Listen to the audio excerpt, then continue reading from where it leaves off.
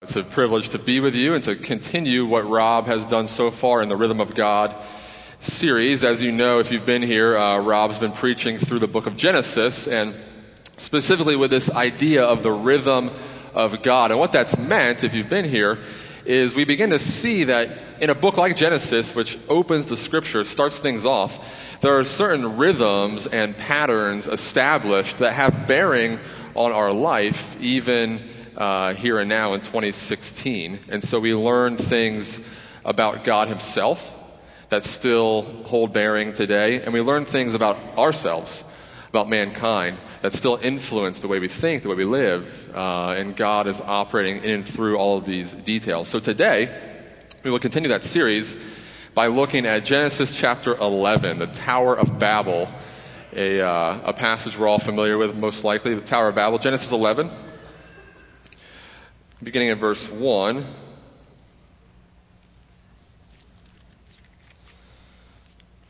says, "Now the whole earth had one language and the same words.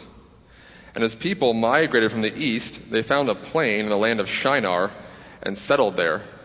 And they said to each other, 'Come, let us make bricks and burn them thoroughly.'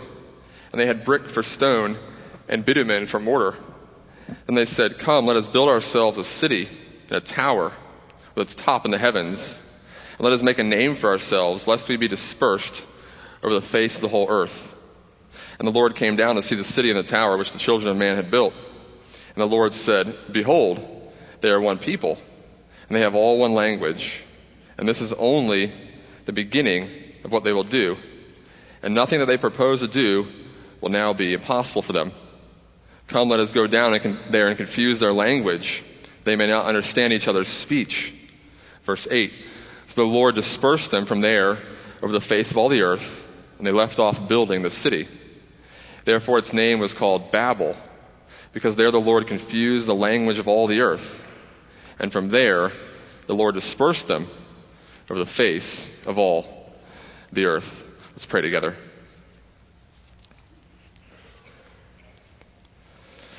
Heavenly Father, we are grateful that you are the God who has spoken. Father, we are grateful that you have not left us alone in our sin. You have not left us alone to wander. But Father, you have pursued us. You have been the God who has always been communicating with his people. And so, Father, we're grateful that you have spoken to us in your word, the scripture, that we can read of who you are and what you have in store for us.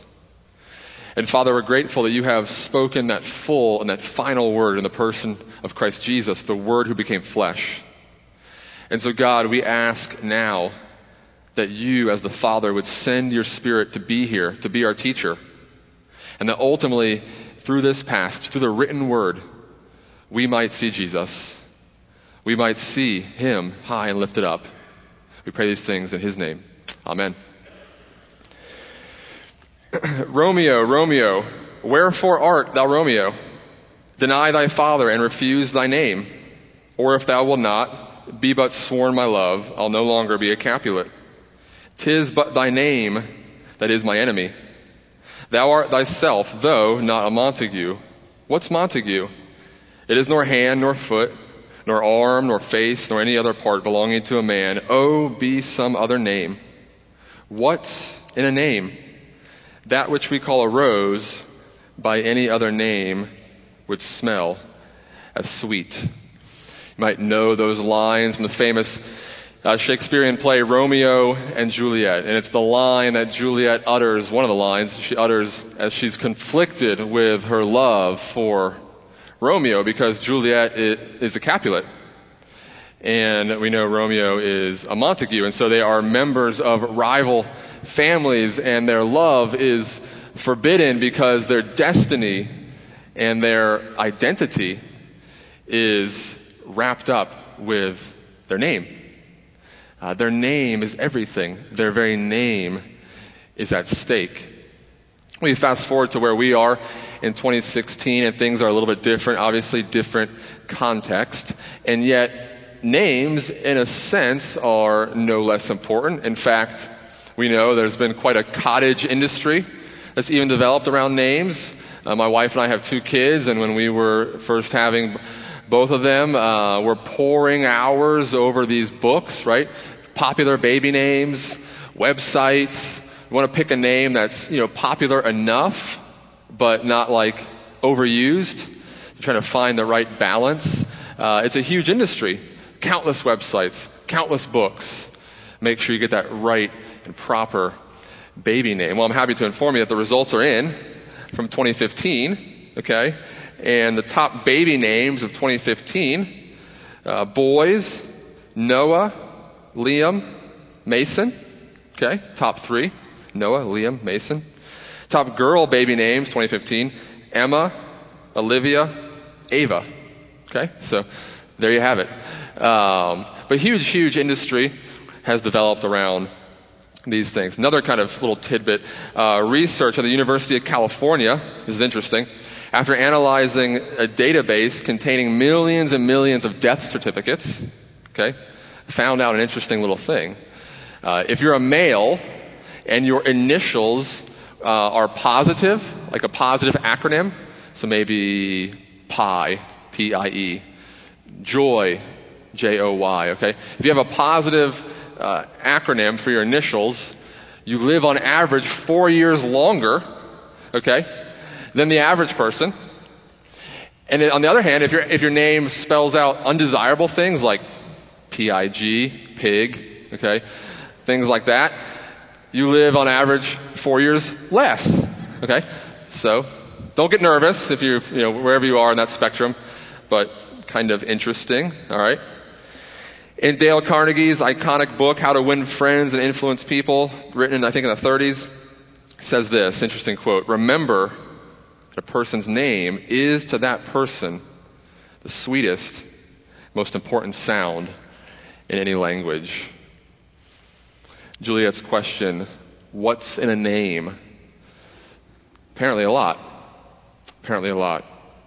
And it's this very concept that Genesis 11, the Tower of Babel, highlights for us this morning. You see, there's more to this story than just the construction of a tower, of an edifice. What's happening here is there is this very real attempt, this very real desire to construct a name for oneself, to construct an identity, to construct value and worth. And when we realize that the times and the places might change, but the human heart, the human soul, the human condition remains the same, whether it's Genesis or 2016. So let's consider this text together this morning for a moment. You might not realize, but in verses 1 through 9, Genesis 11, verses 1 through 9, this passage has what scholars call a chiastic structure. Okay? Chiastic structure. What that means, basically, is that this is a very artfully, very intentionally crafted passage. And that's for a number of reasons. But basically what that means is that this passage, verses 1 through 9, the beginning of the story and the end of the story, are in a sense these kind of like mirror images of each other. They're the inverse of each other. Okay? Let me show you. So verse 1, for instance, if it's on the screen, I don't know if it's on the screen, if you have your Bible, verse 1, it said there was one language and the same words. Okay? Verse 1. Now go to the end of the story. Go to verse 9. It says there are many languages. So one language in the beginning, now there's many languages, okay? Front of the story, back of the story. But go to verse 2, and there's talk of gathering and settling. Then go to verse 8, because 1 and 9 line up, now 2 and 8 line up. Go to verse 8, and now they're dispersed. So gathering and settling, now they're dispersed, okay, cast far and wide. Look at verse 3. They say, "Come, let us make bricks, okay, so we can build." Then you go to verse 7, and what does God say? He says, "Come, let us confuse." Okay, so there's this back and forth here in the chiastic structure of the passage. But you notice then that puts verses 4, 5, and 6 in the middle. And that's the central idea of the text. The middle, the high point, The passage itself is almost like a tower. The high point, the middle, is the point. And what does the middle say? Well, if you notice in those verses, that's where the people themselves kind of betray their intentions. They say, let's build a tower. Come, let us build a tower that we might make a name for ourselves. That we might make our name great. In other words, let's build something that bridges heaven and earth. That'll get God's attention. Let's build a bridge between heaven and earth, and that'll certainly get his attention. The question for us then and now is, well, why is this the posture of humanity? Why is this the natural default of humanity, even in the very beginning pages of Scripture, to build, to gather, to make names for ourselves? Why is that our natural default position? And we know the answer. We've been now in this study for a few weeks. We've been looking at Genesis. This idea goes all the way back to the garden.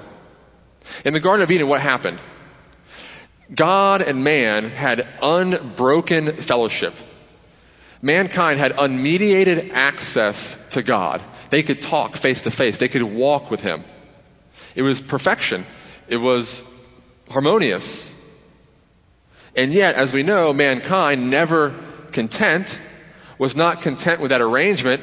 They believed the lie of the serpent, and they now want themselves to be like God. They want to be his equal. And so they fall into sin, and that unmediated fellowship, that access to God, is forever broken. And mankind is expelled from the garden. But from that point on then, what happens is humanity has this deep longing on the inside. This unfulfilled void on the inside. There's an ache in our souls. We know that there is something missing. And yet the problem, and Scripture shows us this, but our own lives indicate this as well. The problem, though, is that into that void and into that emptiness, we believed the lie that sin told us. And we began to convince ourselves that the remedy for this void, the solution to this emptiness within, is not submission back to God in repentance and humility, but rather, what is it? Self-sufficiency. Into this void of my life, God can't be the answer. I will not submit myself to his plan or his will. Who is God? Instead, what will I do? I will show myself to be self-sufficient. We've told ourselves that the answer to our dilemma is not worship, but work. The work of our own hands. In other words, if separation from God is what created the longing within, the logical conclusion then is that only his presence can fill it. And in that regard, the people in Babel were not wrong. They were actually correct. They were trying to get back to God. Have you noticed that? The tower, whether you realize it or not, the Tower of Babel is an attempt to get back to Eden, to get back to the garden, to get back to God's presence. The problem is how they go about doing it. It's this manufactured, self-righteous attempt. They want to get back to God, but they want to do it in a way where they're going to build a tower so high, it's going to invade his very space. And if it invades his very space, then he has to recognize who we are. He has to acknowledge that we got there by our own striving, by our own working, by our own righteousness. So you begin to see the connection here. That the lie that Adam and Eve believed, the same lie now the citizens of Babel believe, which is what? We don't need God. Let's fire God and put ourselves in his place. But again, that's our posture as well. Whether we realize it or not, that's the same posture of humanity today, 2016. And we see it, of course, writ large on the global scale. We see nations at war with each other. We see people groups at war with each other, trying to dominate, to get to a position of power, to try to become a superpower, whatever it might be. But we also see it on a very personal level as well. This is the truth of our own lives. We want that career that will finally validate our existence. We want that career that will finally give us the name that we are so desperately longing for. We want that relationship that will finally validate our existence, that will finally give us the name, maybe literally, that we have been longing for. We get upset when people don't recognize how great we are, our true value. We feel underappreciated. We can't be happy for people who climb whatever ladder we perceive exists ahead of us. And on it goes. We'll try to make a name for ourselves, or we'll die trying. And we'll sacrifice health and family and our ethics, all sorts of things in order to get where we think we need to go to be validated, to have worth, to have meaning. And so if this is our posture, how does God respond? Because you see, we're so busy building these stairways to heaven, to use a good Led Zeppelin phrase.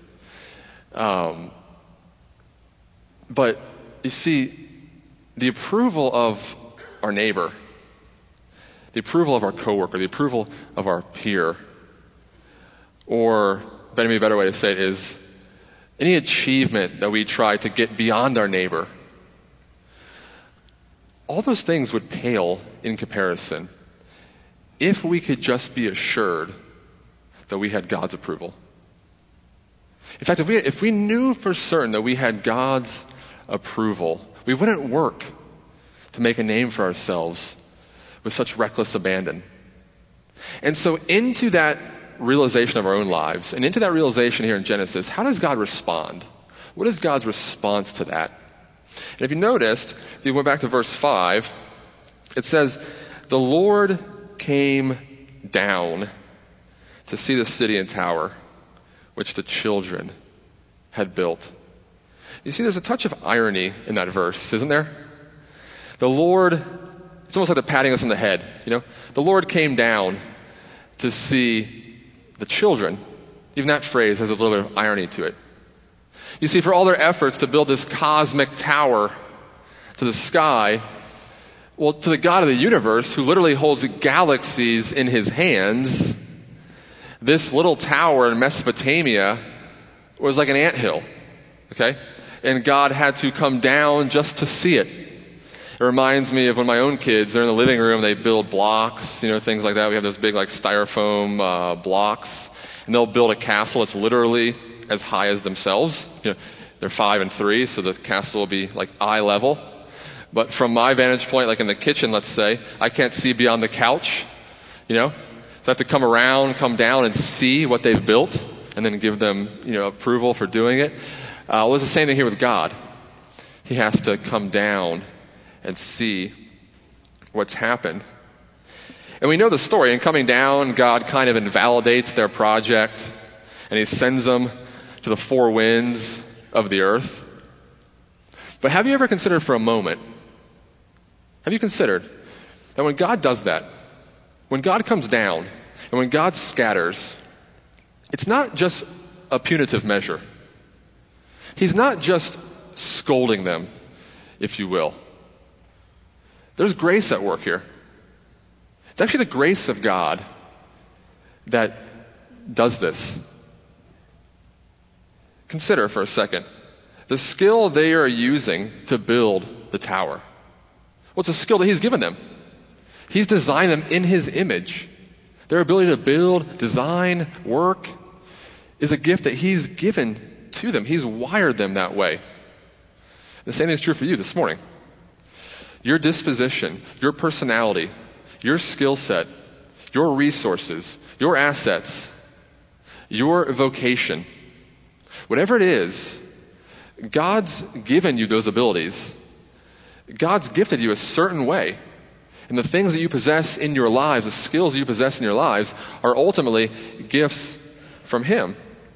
But what he wants them to see in Babel, and what he wants us to see this morning, is that when those gifts and talents and skills are used in service to our own names and not towards his name, that we're actually shortchanging ourselves. We're actually shrinking the horizons of our lives and living very self-focused, huddled lives like they were in Babel. And so you begin to see that when he does this, it's as if to show them that their desires and goals aren't too lofty. They're actually too small. He has much, much bigger and grander plans for them. And it's the same thing in our lives as well. I've shared this story before, especially if you go to our Wednesday night service, which has broken for the holiday, but I shared the story before. My son Wyatt, he's 5, and we took him to the circus a couple years ago.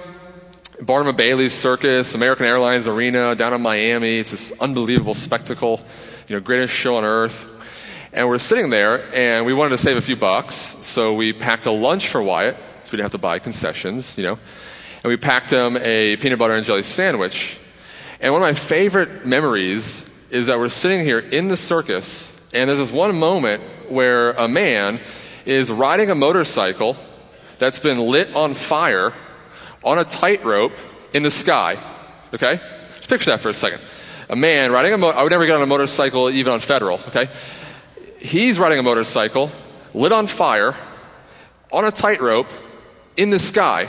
Okay? Hundreds of feet above us. It's unbelievable. All right? And Wyatt, though, is eating a peanut butter and jelly sandwich, and in his mind, that's the greatest show on earth. Okay? Not the circus, but the sandwich. He is just fixated as a 3-year-old or whatever he was at that point on this sandwich, and he won't even look up and see the man on fire on a motorcycle on a tightrope in the sky. Okay? He doesn't even care.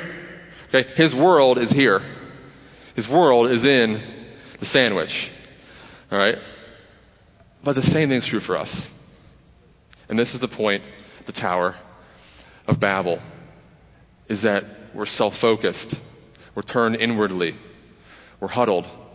We're using our gifts and our resources and our talents for the sake of our own name, when God has so much more in store for us, so much more that he wants for us, and so much more that he wants to do in the world.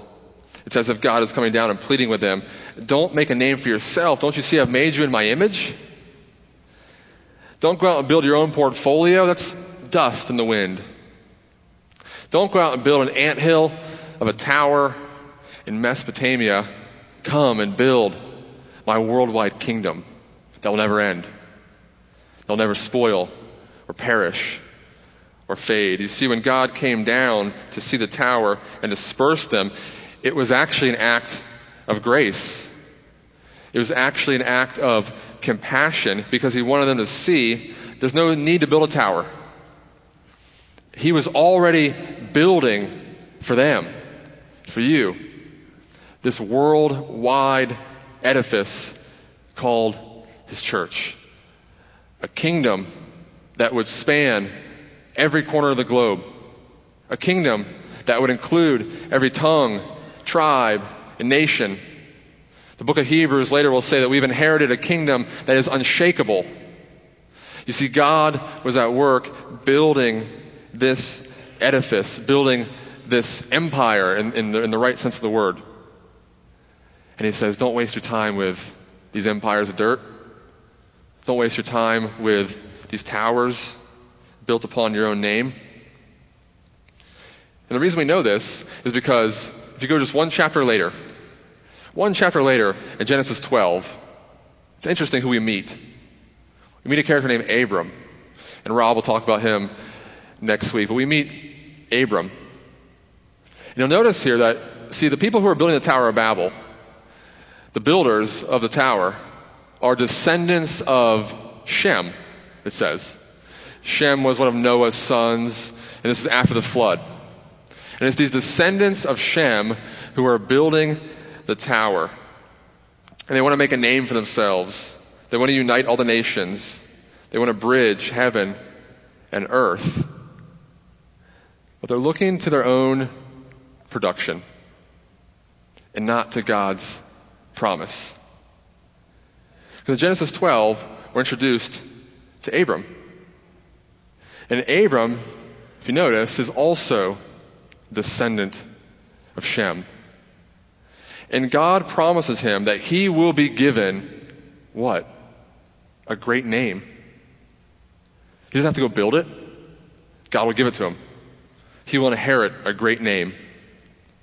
And God promises that he will one day have a descendant, Jesus, the Christ.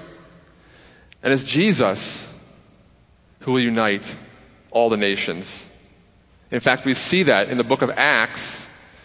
Acts chapter 2, we have the story of Pentecost. We don't have time to go into it, but what happens there is that it's a reversal of the Tower of Babel. At Babel, the languages are confused and they're scattered. Well, in Acts 2, with the coming of Christ, what happens? The Spirit comes upon the people, and the apostles can speak in multiple languages, and now all the peoples of the earth hear the gospel in their own tongue. And they come to Jerusalem to learn and to worship. You see, it's the reversal of the Tower of Babel. For Jesus, and Jesus only, is the one who will unite the nations.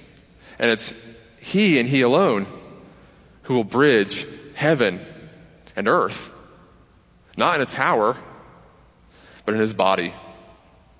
And it's Jesus alone who will truly bring us back to Eden, bring us back to paradise, bring us back into fellowship with God, bring us to the very throne room of heaven, not based on our own righteousness, not based on the own working of our hands, but based on His righteousness